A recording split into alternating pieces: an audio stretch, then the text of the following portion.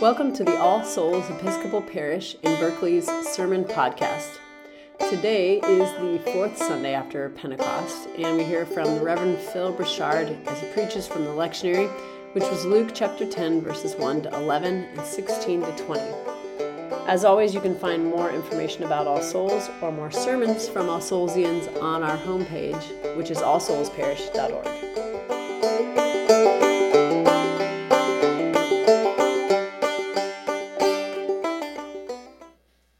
Dr. Christine Trost recently found herself searching for a retired member of Congress. And to be more specific, for a retired member of Congress who is a Republican and who would be willing to speak to groups of students at the University of California, Berkeley. It turns out that the list for those folks is not as long as one would hope. Christine, a longtime All Soulsian, serves as the executive director of the Matsui Center for Government and Politics. And the Matsui Center was created to engage people on all parts of the political spectrum and to honor Robert Matsui, a congressman from Sacramento and a Cal grad who made a practice of reaching across the aisle. And every year, a recently retired member of Congress is invited in an effort to invigorate the intellectual life of the campus. And they come for a public talk, they have meetings with students, they sit in on classes.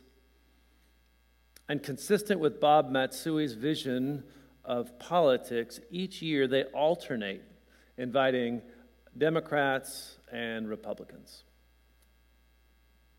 When March of 2022 came around, and with the political divisions of our nation at such high levels, it was time to invite a Republican, and Christine was not sure who would come to Cal to speak.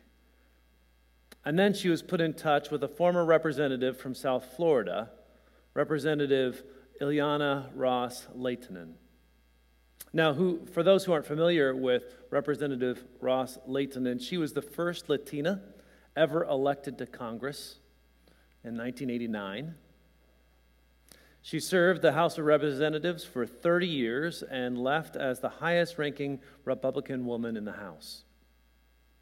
And Representative Ros-Lehtinen was thrilled to come and wanted to meet as many students as possible. And so it was scheduled and publicized, and that's when it got complicated. Because as part of her visit, she was invited to speak with a group on campus, but when word got out, some students mobilized, and because of a previous stance she had taken on Venezuela while chair of the Foreign Affairs Committee, the students protested and refused to have her come as a speaker for their group.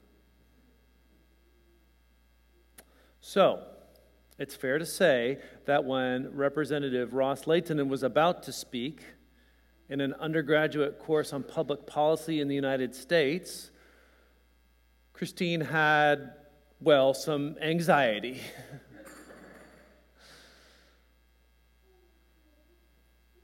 How would this representative of the U.S. Congress be received?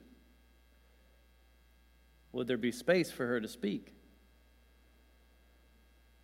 Is this notion of listening to those who differ from us even a viable practice anymore?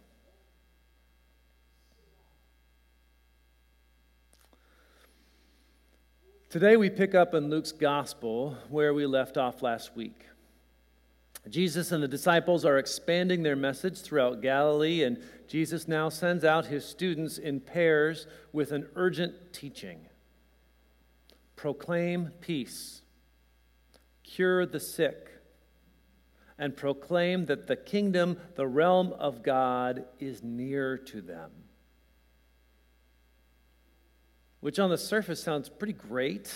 Peace, wholeness, God come near. Who wouldn't want this? Well, from our story, it's pretty clear, and Jesus knows that some of his students, perhaps many of them, will be rejected. And remember, this story follows Jesus telling the disciples when they are rejected earlier, they can't burn the village down as much as they might want to. So this expectation of rejection is not surprising. And it may feel somewhat familiar to those here today. What do you do when you offer your best to a person and they reject you? You come offering peace and it is pushed away. How do you not burn them down? How do you continue on? It's my sense that many of us carry around this fear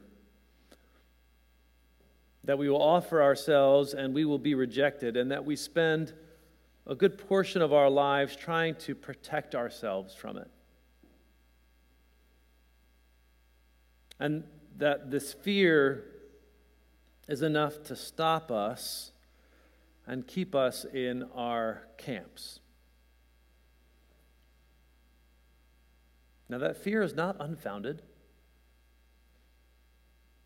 But the incredible part of this teaching is that God's peace remains with us even when that happens.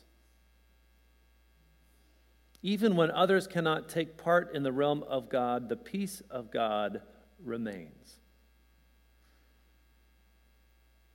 And we have permission to leave behind the stuff that sticks to us even as we walk away.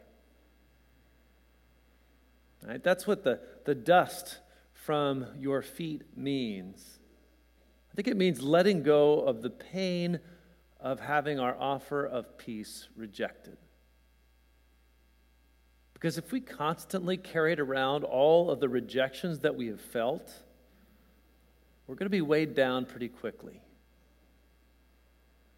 And we're not going to be able to offer, let alone share in, the peace that the kingdom and the realm is known by.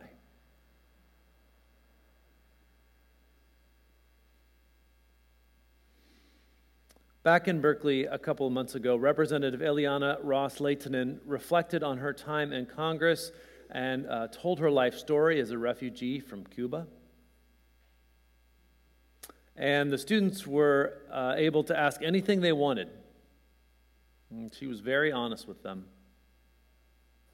Now, it should be said that most of the students in the room were rocking a body posture of deep skepticism. I mean, she's a Republican. And she's also a trailblazing former member of Congress. So they were curious, but very, very cautious. And it's important to remember that these students in their late teens to early 20s haven't had much, if any, experience of bipartisanship in this country. They've been politically socialized in an age of hyper-partisanship and politicization, where there is little room to see any good in the person that sits across the aisle. But partway through the class, Christine noticed a shift in the room. One of the students had asked a question about Representative Ross-Lehtinen's vote for the Defense of Marriage Act. Many years ago, she had voted for it. But then later on in her career, she had changed her mind. The student wanted to know, how had that transformation come about? So Representative Ross-Lehtinen shared about her son who is transgender, about how she started hearing more and more stories of her LGBTQ plus constituents, and how she ended up becoming an advocate for gay marriage, and how people can change over time. And she talked about how things between Democrats and Republicans worked in the past, how they can work in the future. And for many students, it was the first time that they encountered a Republican who thinks like that. And something in the room began to shift. And so I've had this on my heart this week, and I've also had on my heart the first story we heard this Sunday from 2 Kings. An almost unbelievable story of the healing of an enemy. Now, just a slice of the backstory. The Arameans to the north have been threatening Israel militarily. And so what we hear in the beginning of this passage about the capture of a young Israelite girl in a border raid is just one piece of evidence of that threat. So when the king of Israel receives this request from the king of Aram that his military general be healed, it is not surprising that the king of Israel rends his clothes. Because this general, Naaman, was a symbol of the suffering of his people. So you have to wonder, is this a trap? And even if it isn't, how can I guarantee his healing? For God's sake, this man is my enemy. But Elisha hears of it. And it would have been completely understandable if Elisha had simply said, the God of Israel will heal you once you stop oppressing our people. And yet Elisha, prophet of the Lord, still agrees to heal Naaman.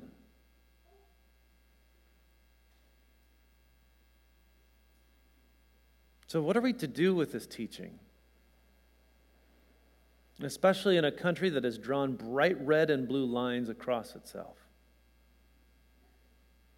And a nation that is so divided that talk of secession is coming from the right and from the left.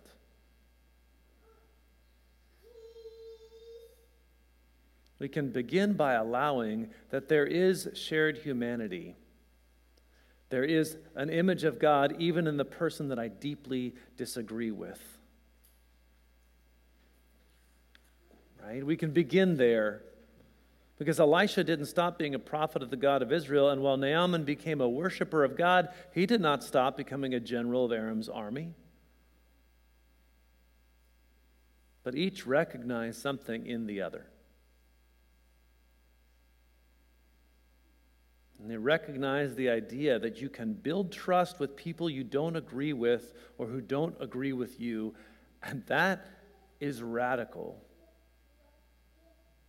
As in, to the root of our faith, then and now.